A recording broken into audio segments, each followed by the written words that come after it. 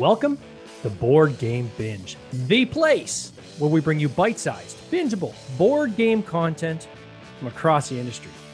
I'm your host, James Staley, and in this episode, we're welcoming back Dan Blacklock, founder of Cloud Puncher Games, famously known for raising $1.3 million across their Box Throne and Token Sesame Kickstarter projects. Their newest innovation, Lax Racks, turns any Calyx shelf into a flat storage system for board games. It's currently on Kickstarter.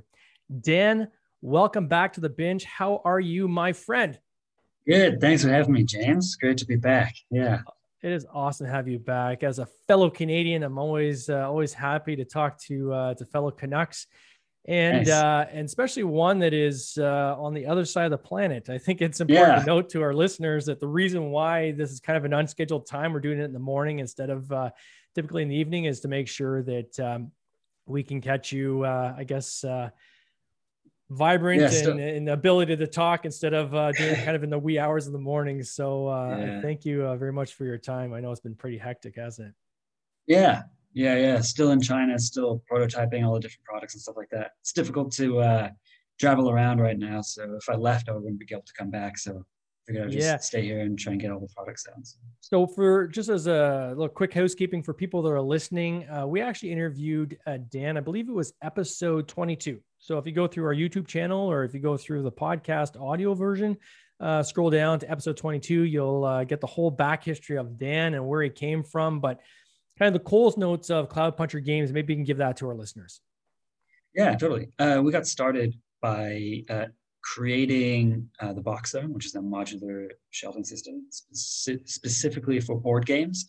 It's like all made out of stainless steel. It's kind of like a luxury furniture item. It's like a higher price point, but it's built to last and lets you store every game flat. So we kind of like got started with that. And then last year we made Token Sesame, which is also modular. It's like a token bit holder slash like rolling tray, and it's got like designer art plates on it and all this kind of stuff.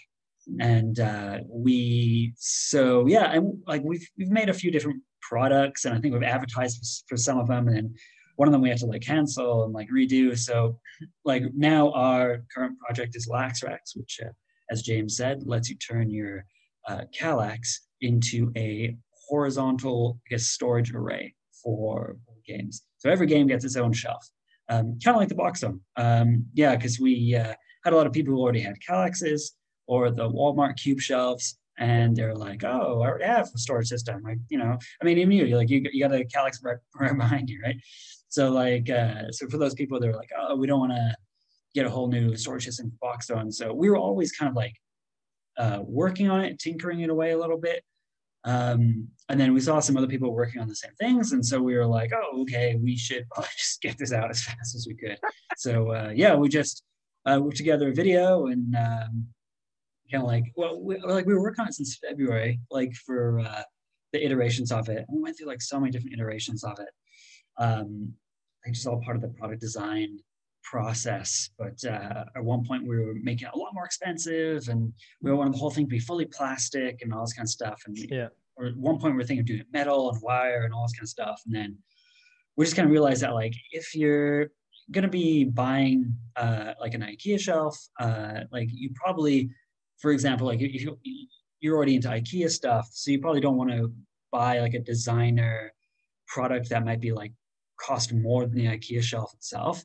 Yeah. So we want to make it affordable for people. So we were like, okay, let's try and get the price down to like $2 per shelf. So that's basically what we did. So we made it so like you can kind of like reinvent, you can upgrade your entire Kallax for less than the price you pay for the Kallax, which is actually kind of just what we do.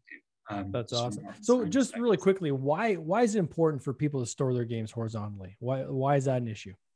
Yeah, I think that the main issue, I have personally, and a lot of the people that I talk to, is that when you store board games sideways, and then you take kind of like one of the supporting games out, the lids will drift off a little bit. And if you do that, sometimes like, stuff will fall out of its holders, or like some of the bags will slip down. And then like, you got to like either take the box lid off and like put it back together and put it back on. And so it's just like, it's just very annoying. Or sometimes you get lazy and just kind of like stuff it down a little bit.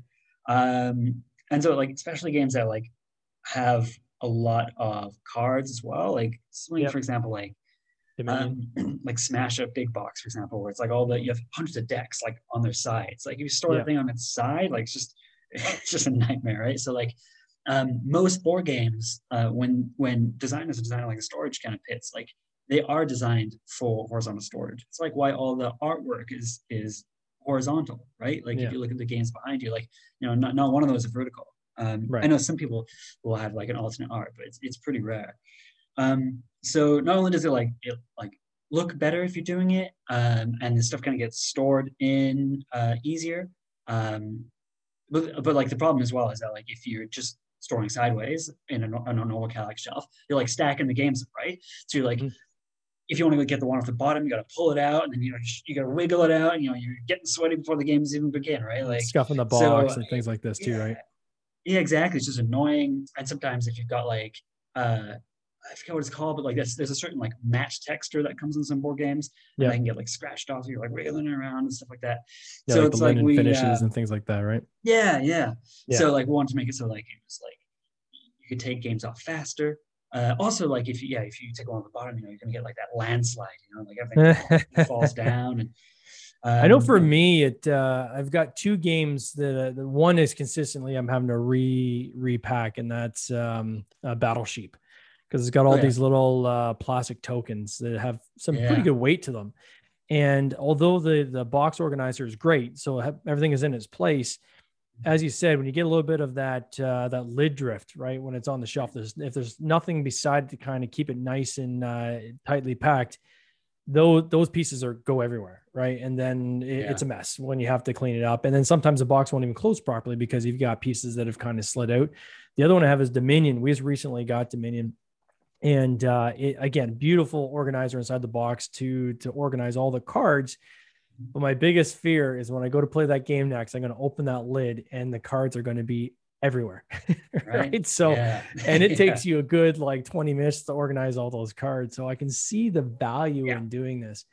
So in China, what is like, so you're like in an industrial park or like, I know we talked a little bit about this on the last, time we had you on the podcast, but maybe just explain a little bit about why you're there and organizing things from there versus here.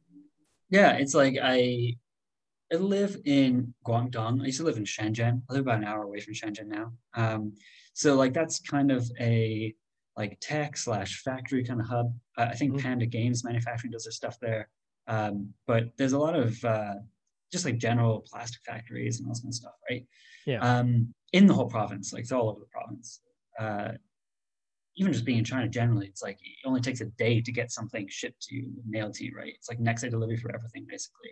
Yeah. So like the thing is like I do a lot of prototyping for like new products, new ideas, stuff like that. So like I don't have a 3D printer here. Like at the quality I want one of like the really high level resin ones. So like there's someone in Shenzhen who can do it for like a couple bucks. You just pay him a couple bucks, and the next day he'll ship you a fully 3D printed, like resin printed, really high quality, polished as well.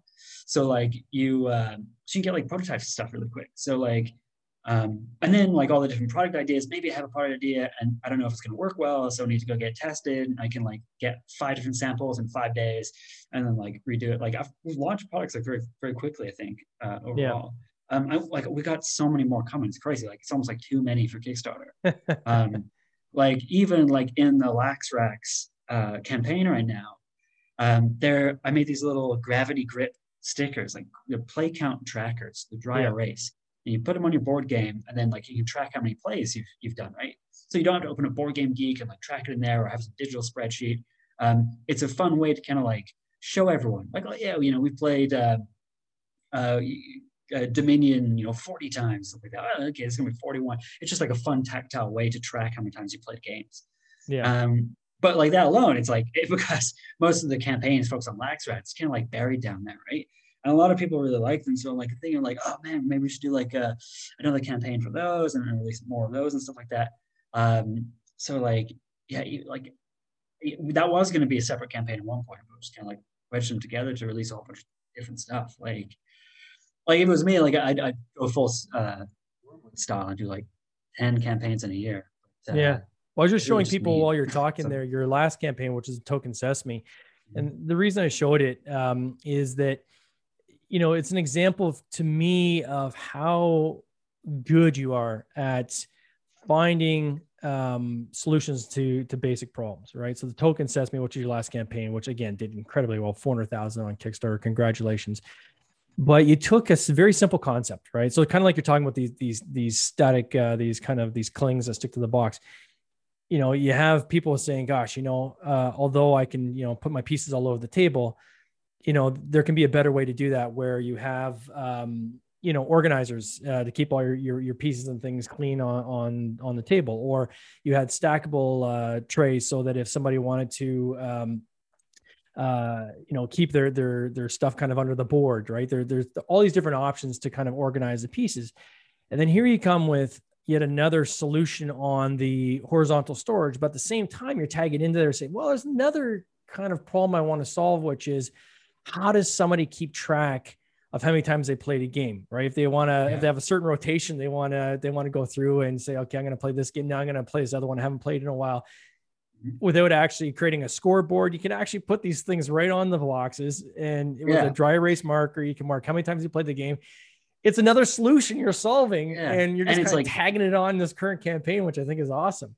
Yeah, no, it's kind of packing it together. Those stickers also don't use any glue, right? Because I know people aren't going to want to put real stickers on their game. So it's zero glue. It's just uses silicone and has a gravity grip. So you take it off, put it on really easy, no mark, no nothing. So it's I was like, oh man, the timing of all the projects, we've got other projects and stuff coming. So I'm just like, oh, we'll put these two together. But yeah, who knows? It's so is that kind of through necessity because your innovation, and I'm just scrolling down for people watching too, I'll find the picture of this, where it's just you've got so much innovations coming that you just said, you know what, I'm going to start kind of pairing some of the stuff up just so that I can kind of get it out? Or is that kind of thinking behind that? I mean, we were prototyping for Laxrax and another project in the future at the same time. Well, actually for Finger Destiny, that I guess we can cover later, in the future, we will have a dry erase kind of circle. It's it looks like kind of like a shield that you put the Finger Destiny on. Then you can also dry erase different sections and write, for I guess anyone who doesn't know, Finger Destiny is a product that we were going to launch. That it's a randomizer, it's like a finger of God kind of style thing, like Monty Python style. And you spin it and it picks someone random on the table for first player or whatever. And so one of the things we were going to provide was a dry erase board that has the different sections you can do. You can write it on. And so I was making that, and I did get that made. I was like, this dry erase stuff's pretty fun. I'm going to make something else. And then so I just kind of did that. At the same time, we're doing Laxrax as well. I'm just is this significant enough to do our own campaign? I don't think so. I'm just going to put it in as an add-on. But now it's I see at least half of the backers have added that. That's so cool. I was like, oh man, I've had people been oh, can I just buy things and Laxrax stuff like that? So and then you got these stands as well, right? I know we're kind of going in reverse order. We will get into the guts of Laxrax, but you've even got these acrylic stands that you say, well, what if somebody wants to, instead of just leave their games flat on top of their shelves, won't we create a stand so that they can kind of display them? So it's I just see a lot of people's board game collection photos, COMC, comment on my collection posts on Reddit and stuff like that. And it's almost all the people who have Twilight Imperium or these oversized boxes, it's they'll just put it on top, and then you end up putting the next on top, and you just have 7 on top. I'm just it just doesn't look great. So it would be nicer if you could kind of make it into a bit more of a display. And so there were other stands out, but they were not strong enough, because something like Twilight Imperium is super heavy, right? And I want this stand to last a long time. So just made super thick acrylic so that I can handle basically any way to board game, even Gloomhaven. I think in some of the photos it actually has Gloomhaven on it. And so it's just you can turn your whole system into more of a display. And so that was actually, we added that to the Box Throne store last year. That we didn't have it on the box on Kickstarter, but because we didn't put on Kickstarter, it's just man, I need to give people an opportunity to get this. I don't think anyone's seen this before, so put it on there as well. So let's talk about Laxrax. That's kind of the big guy you're working on right now. Obviously, these add-ons we're just talking about are part of that. So people, if they're interested in those, they can actually add them on to their campaign. But my gosh, here's yet another campaign that you've done where you're crushing it, right? So 225,000 on this so far. The 1,741 backers, still got 22 days to go, I guess. And this concept is really cool. So walk us through how this actually works. Cause as I was kind of watching through, you've got kind of these wood dowels, and people are watching this interview live or in the replay, they'll be able to see the actual videos of this, or quite frankly, just go to the Kickstarter page and check it out there. Link will be in the show notes. But you got this doweling that basically attaches to the inside of your Calyx shelves, right? Which then allows the games to kind of sit on top of those. How did you kind of work out the engineering behind this? Because it's very clever. The mechanism, right? And we'll use descriptive language because not everybody is watching, some are listening to, right? Oh, okay, got it. Okay, fair enough. I'm holding in my hand two of the kind of like the older prototypes, just to kind of show how it would work. So basically, these Laxrax grips, we call them. They're basically like little plastic, I'll call them rod holders. Yeah. They have 3 different areas where you can place 2 rods on it. And basically all you need to do is like, you're going to stick them to the sides of the Calyx. But you might ask, oh, how do I get that perfectly aligned? I'm not going to be able to align it to be perfectly straight, and it's going to be at an angle and all that kind of stuff. Well, I would answer you by saying we have a little slot system in here that has, so like each piece has a little plastic tab on it. Yeah. And you insert that tab into the slot system, and then you just put it flat on a board game. So you've got a game sitting in your Calyx, and you just put this flat on it, like that, and then you just peel the back off it and slide it into the side. And you just repeat that on all 4 sides, all 4 corners of the board game. And then you've got a perfectly level shelf. And I think we have like a clip of there of like someone putting a marble on the acrylic and stuff like that to show how level it is. So it's very easy to line it up. So I want to just dive into this a little bit because I think this thing is brilliant. Yeah. Have you like applied for utility patents on this at all or anything like that? A design patent. Yeah. All my stuff is like design patents on it. It's like the utility patents are like a lot more complicated. Yeah. And I think it's hard to get that one. So for the people who are listening, so you got this little square, right? And I think it's probably like 2 inches by 2 inches maybe. And it's got these different little slots that you can put the doweling as explained, and you're going to have 4 of them. So that's going to hold basically 2 sets of rods, which basically creates your shelf.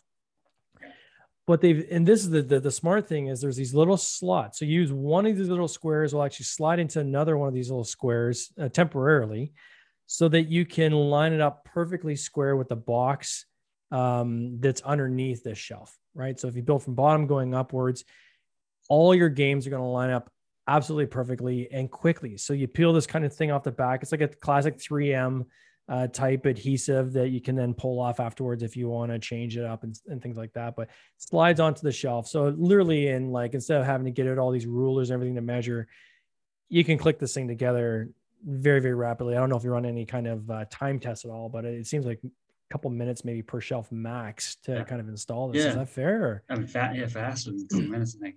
And not only that, James, is that we also have 3 slots on here. So you can choose how many millimeters of space you want between your games, because maybe you want to make it super tight fit, super space efficient, and have the rods kind of like leaning on each other. Yeah. Or maybe you want to make it 1 millimeter space or 2 millimeter space apart. So maybe you want to have 2 millimeter space so that you don't have anything like rubbing on the top of it when you slide it out. Or 1 millimeter space is it's a compromise between the two. It's cool when people look at the actual site, and I've got a picture on screen here. It's seamless, right? Like you can snug these shelves up so well that you don't even see the shelves. Your games are just floating in that hole, right? Which I think is super cool. That's kind of what I wanted to do too. Like instead of making an actual physical giant shelf that you could see, we have it. It looks a little bit floating. In a lot of the photos, we kind of like brought the rods to the front so you can see them more in the photos. But when you set up yourself, like you can choose how far in you want the rods to go. So you can put it in, like a third or a quarter of the way. And then you're only going to see them like when you're looking at it at eye level, right? So then it has a bit more of a floating effect and stuff like that.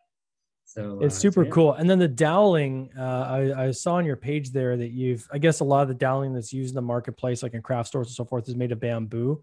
Mhm. You're using birchwood, I guess, and you're using the Yep. birchwood from kind of the strongest part of the tree.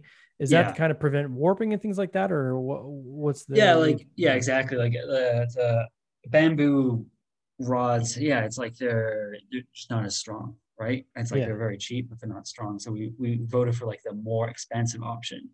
So yeah, so it wouldn't warp as much as the other ones. It would be stronger. Choose the ones from the strongest part of the tree as well. yeah, I'm not sure if that's the middle or the outside of the tree, but basically it's like if you got 1,000 dowels, it's like some of them will pass like basically like a strength test and some of them won't. And yeah. so we just use the strongest ones of those. Um, and so yeah, and like the way the system actually set up is that the weight isn't resting on the wooden rods themselves.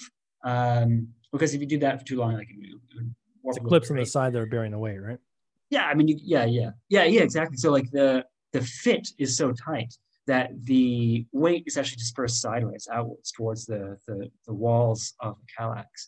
Yeah. Um, so in that way, like when you put a game on there, it's like the weight isn't on the rods as much Yeah. as it would otherwise, right? And the other cool So thing too is once you have these clips in, there's also acrylic shelves that people can get. So if they want to like display their minis or whatever elements of their games that they want to display, you got this separate kind of I guess acrylic shelf that can go in instead of the doweling that will fit on those same clips, right? yeah, you can use them with the wooden rods in there as well, or without. So like whatever you want to do. So yeah, it's just like you can place that and then put the acrylic in, or yeah, like one of the things we wanted with the systems, they wanted it to be adaptable. I think that's why Mm-hmm. we kind of have that tagline, like adaptable board game shelving system. So like you can pop the rods out. You can put a bigger game in. You can change where the rods are. We got three different slots on there. We got like one on Mm-hmm. the top, one in the middle, and one at the bottom. So like you can, if you're just going to put in a slightly bigger or slightly smaller game, you can just like pop into a big hole. Or you want to use acrylic, you can take them out or use it with you know. It's just very adaptable. And then like if you really want to move it, you can just by Yeah. peeling it off by the tab at the bottom. But When I was looking um, at your so stats on your pledge levels, it looks like the second tier. So I think that's 24 shelves is what it works out to be. yeah. Seems to be where the largest number of pledges are. Again, there's pledges right across the whole spectrum. Yeah. Was there any kind of research or any kind of data you had going in that kind of helped lead you into how many likely people would need when they order them? Like, is there kind of like an average number of games that the people typically have, or is it kind of like, let's do all levels and kind of see where it shakes out? Yeah, I mean, like the levels are based on the sizes of the Kallaxes. So like Mm, there's the lowest one, the Rex Dabbler one, that will do a 2x2, the little one, got it. or 4x1. Because it's only 12 shelves. Yes. And then the next one, the Rax Lord, that's going to make like a 2x4 system. It lets you put 3 shelves per cube in there. I mean, you can Mhm. put as many as you want. Maybe one fewer, maybe one more. Um, but yeah, so like that would be for the 2x4, and then like the next one's like the Rax Empire, which is the 4x4, and then we just added the Rax Deity, which is like the 5x5 for it. Yeah, like if you look at like the total pledges on it, it's like by far most is like if you take Rax to the max and also Rax Empire, Rax Deity together. So it is like the bigger board game collections that are basically carrying it right now. Yeah. So yeah, Racks to the Max is like you get like you get like a variety of stuff. Like you get like a 4x4 Kallax worth of regular shelves and a bunch of heavy duty shelves. Yeah, we have a heavy duty one too, where you put 4 rods in and stuff like that. As well as you get acrylics in there and all that kind of stuff. So, And how did you come up with the uh, name Lax Rax? Where'd that come from? I thought that it was a bit like tongue in cheek. It sounds like it's like a laxative pill or something like that. So like I'm like, oh, it's really catchy, and people might make fun of the name. And I thought if people make fun of the name, it'll stick in their heads. Yeah. So and it also lax is from Kallax, right? So like Yeah. lax rax, and obviously it's It rhymes. It's very rax. short, easy to remember. Yeah, Uh, exactly. I like things that rhyme. So yeah, like lax rax, and it's just like it's and pretty then big. your social media, can we talk a little bit about this campaign? So going in, I know last time we talked, you mentioned how large of an email list you have. I'm sure it's even larger now, but you're in like the thousands, I guess, in terms of your email list, which, you know, gives you a certain level of weight when you're going into a new campaign in terms of communicating, especially you have an established fan base that you're communicating to, and then you have just the, you know, economies of scale. And then this time I see that you're using BackerKit to help you with your social media amplification. What was the decision to go with BackerKit? I just feel like they're very consistent. I feel like they, like to do good Facebook ads, you need like a good data set, right? Yeah. So like their data set is huge because it's like all these board game campaigns have used them, and they have like a lot of backer emails. They don't like directly use the backer emails, right? But you can use them to create lookalike audiences with it, stuff like that. So, so they just have this huge database of board gamers, and so like anyone who advertises with them, like you can, they will, you know, use that database to kind of like give really relevant ads out. I just feel like they're very consistent. And certainly, like fun to work with and stuff. I think there's two things that I've experienced with them. One is that they're just very, very good at hitting their the social media targets, right, with Facebook ads, right? So they've been doing it now on many, many, many games per year. So they've got an established focus. So they know exactly how to get in and get those people very efficiently. And secondly, they have other tools, right? They have their own list of people that have, you know, every time you fill out your pledge manager, you have an opportunity to opt in to get further communications. That's a list that they can use now to further target on your behalf. So I know from my experience, I use them as well. On my last campaign, it was great. Certainly, I know Chandler is a good person to you know, dialogue with. Not only do they, you know, kind of take care of your campaign, but they're there to, as advisors as well, which is really good. Yeah, I mean, like if it's good enough for CMON, like Cool Mini or not, like they have like an exclusive agreement with BackerKit now, so if it's good enough for them, then I think it's good enough for most creators. Yeah, exactly. Yeah. So how have you found, like, so you're in China, and we've just gone through, you know, and we're still not through it, but like this worst kind of global pandemic, I think, in recent history, has really impacted business as a whole. How's it impacted you on that end of the world? Have you seen it impact the factories there at all, or is it like yeah, the price of pretty much everything has gone up. Like that side is real, especially like freight. I'm sure you've had other people talk about it, but right, yeah, like the cost of ocean freight and shipping now is just ridiculous. It's like 8 times what it was before. You know, like it used to be $3,000 to ship a container from China to the US, and now it's $25,000. I've even heard people doing like 40,000. Wow. So yeah, so the cost of all that stuff is expensive now. But yeah, in terms of like things that like China like recovered pretty quick from coronavirus, but the thing is that like they are a lot more like sensitive towards if there are cases, right? Whereas like other countries are like are okay being open, just wear a mask, or if you take time off, blah blah blah. Whereas like here, it's like if like there's one case, like they'll lock down the whole business, or like they'll lock down the street, you know, like no one go outside of the house, and everyone's gonna get checks in 48 hours. So it can be more disruptive. But luckily like all the factories kind of like in rural areas. And rural areas in China, like I feel like they don't have a ton of coronavirus. Like even in like my city where I live in, it's not like it's like a tier 2 city. Like no one wears masks anymore. We haven't had a case in a long time. You know, most of the cases in major cities are up north. Yeah, like down south is pretty safe too. So all my factories are down south. So yeah, I mean, yeah, it's been okay, I guess. Yeah, it's just the raw material prices and stuff. And how did you adapt? So there's two things. Wood prices went through the roof recently, right? The summer. So you've got wood in your product. Was that something you had planned going in, or is it something that hit you kind of after you'd already kind of had everything set up? Yeah, like it was kind of like happening when we were designing it. And like I said, we had like different ideas and materials we wanted to use, right? Like, at one point we're just going to use like cardboard and stuff. Yeah. But as we're going, it's like I felt like it was leveling off a bit. And so like I had prices I was working with, and I was like, okay, I think we can do this. And then like the price of wood actually went down for a bit. And I think now it's kind of like stable. Yeah. So like I got the pricing when it was kind of like at its peak. So like that's what we kind of figured out how to do it. So just hedge your bets. And then obviously you kind of like adapt. And then your box Um, throne, yeah. which is bulky and heavy. Yes, and all metal. Have you had to adjust pricing to accommodate the increased shipping rates around the world now, or? Yeah, yeah, because the thing is, I think it's huge, right? It's like it's furniture. You're shipping furniture.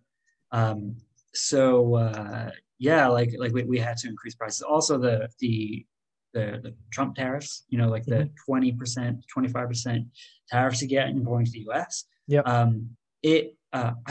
I've heard that it started to apply to some board game stuff. I'm not fully sure. Like my friends and stuff tell me that it hasn't yet, but I saw someone on a group that said it had. But anyway, so like to 80% of products that go into the US, you have to pay like a 15 to 25% tariff on it now. And so yeah, so all my Wow. stuff's got like a 25% tariff on it. So yeah, I had to put the prices up basically by 25%. So Yeah. so yeah, to offset it. So if Actually, I there, think it did even less, like 20%. if there's one thing you could advise, so people looking to get into Kickstarter, you've done this your third campaign now, you're doing incredible. What's something a piece of advice you'd give to others looking to get into Kickstarter? What's something they should really, really focus on kind of coming in? Yeah, I think like I mean, like, I just hate saying the old tired cliches and stuff like that, but you need to build your audience before you launch, right? I think that's definitely the biggest one. And I Yeah. see such like good ideas on there, which fund like $3,000, and it's just like if they had just taken the time to build up an email list and do that and understand how ads work and all that kind of stuff, that like they would have like made 10 times what they did. Yeah. So like anyone who's getting into Kickstarter, yeah, for sure, building the audience list. And then I think like the key as well is that you have to be willing to spend money. You have to be willing to spend lots and lots of money. Like think about how much you want to fund in the end. Like say you want to have $100,000 project, you got to be willing to spend at least like $10,000, $15,000 up front. Even $20,000 on like on the marketing and the graphic design, all this kind of stuff. Yeah. Um, yeah, like I see a lot of people who like will maybe try and do it themselves, try and do the design themselves, or like they just don't spend the money to build up email lists and stuff like that. And it's like a business, right? It's like not. Yeah. It's like it's Not not cheap. yeah. Yeah, exactly. It's like it's not like necessarily a hobby thing. Like it is. Like we are pursuing our passions and our joys and Yeah. stuff like that. But there is a business aspect to it, and you got to be willing to put in an investment to begin with. Like with Boxstone, like I honestly didn't think it would fund more than 150,000. That was my goal, 150,000 of it. So I put in like $20,000 that I've been saving into it to do all this stuff. Like because those like furniture prototypes are not cheap, right? No. And so like so yeah, so you got to be willing to take a jump and take a risk and do it. And yeah, and just don't be afraid to spend money in ads as well, in particular. I think So the a lot other of people are not currency doing that too as that well. people often don't really pay attention to is time. Yeah, Right? There's a lot of time you have to invest in doing a campaign. A lot, absolutely. right? There's Yeah, setting up the game, but then that's only a fraction of the time investment. Then getting ready for the campaign itself, then running the campaign, and then yeah, post campaign is just an immense amount of time that you have to invest. In addition to that yeah, kind of financial investment, as you said, and I think people can get in not necessarily having to spend a lot of money, but you just have to set your expectations, right? So mhm, if you expect to hit $100,000 or higher, well, it's going to take some financial investment to get there. If your goal yeah, is like 5 to 10,000, you can probably do that a lot cheaper, right? yeah, And you can definitely. kind of bootstrap it. So it's just kind of setting those kind of numbers to kind of fit what the outcome is that you expect. Yeah, definitely. So Yeah. what's next on deck for you? I mean, you're a serial inventor and entrepreneur. What's the next thing that you got coming on Kickstarter? What can people Yeah, I look mean, for? got a lot of projects. Got a lot. We're thinking about doing one of those, like a cooler array of stickers for the dry erase things. Yeah. We had Finger of Destiny that we're pushing to next year, so we're going to do that at some point. But the big one that I'm working on right now, I'm working on a table, actually, doing a $379 board game table. Wow. And it's good. And it's good. He's as like a 3 millimeter movements. Would this be like a topper that you would anchor onto another table, or is this like No, a it's full it's a table? full real table because we're made out of metal, like the box on material. So it's Yeah. like we are able to kind of like minimize the weight and shipping and all this kind of stuff. It's a sturdy table. It looks good. The attachments are all like plastic and like not expensive. Like you can actually fit token sesame, you can slot it into the sides and stuff like that. Oh, that's cool. So like it's like a budget table that looks good. And the topper is beautiful. Like it's the topper is it's like rubber wood, but we got this. It's actually like it listed on the Chinese Stock Exchange. It's a huge wood manufacturer. It makes like a lot of designer furniture. So we're working with them. My friend was able to connect me to them. And so like so like the toppers are like beautiful. Like it looks like ebony and it's dark woods and stuff like that. And then so like the topper will be like a few $100, but like the base table itself that comes with like the neoprene mat, and it's like it's like a full size table. Like it's like the same size as like the Wormwood modular table medium. So I think it's like a 3 foot by 5 foot kind of thing. So that's what I'm working on right now. And so we're probably gonna launch that in like February, I'm thinking. Wow, that's quick. Yeah. Like I'm actually gonna go visit like the final prototype on Thursday. Wow. And so I got to the guy who the artist of Gloomhaven, like Alexander Illichev, right? He designed a bunch of playmats for me as well. So we have like I have like a thematic playmat, collection that's got like ice and water and trees and all this kind of stuff. So like, I think we're pretty fun. Yeah. Oh, that's fantastic. We'll have to get you back on the podcast when you're ready to launch that. That sounds exciting. Yeah, definitely. Yeah.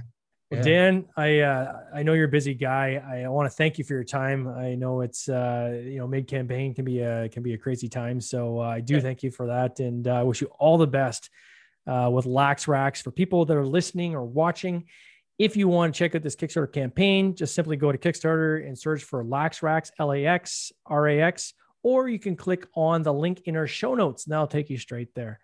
Dan, you take care. Enjoy the rest of your day, my friend. Thanks a lot, James. Cheers. All right. This has been an episode of the Board Game Binge podcast, hosted by James Staley, produced by James Staley and Mike Bruner, with original music by Nick Smith. If you would like to watch these interviews live, simply join the Facebook group Board Game Binge, and you'll get access to live interviews, giveaways, and interesting board game content from across the industry. I can't wait for you to join us. See you next time.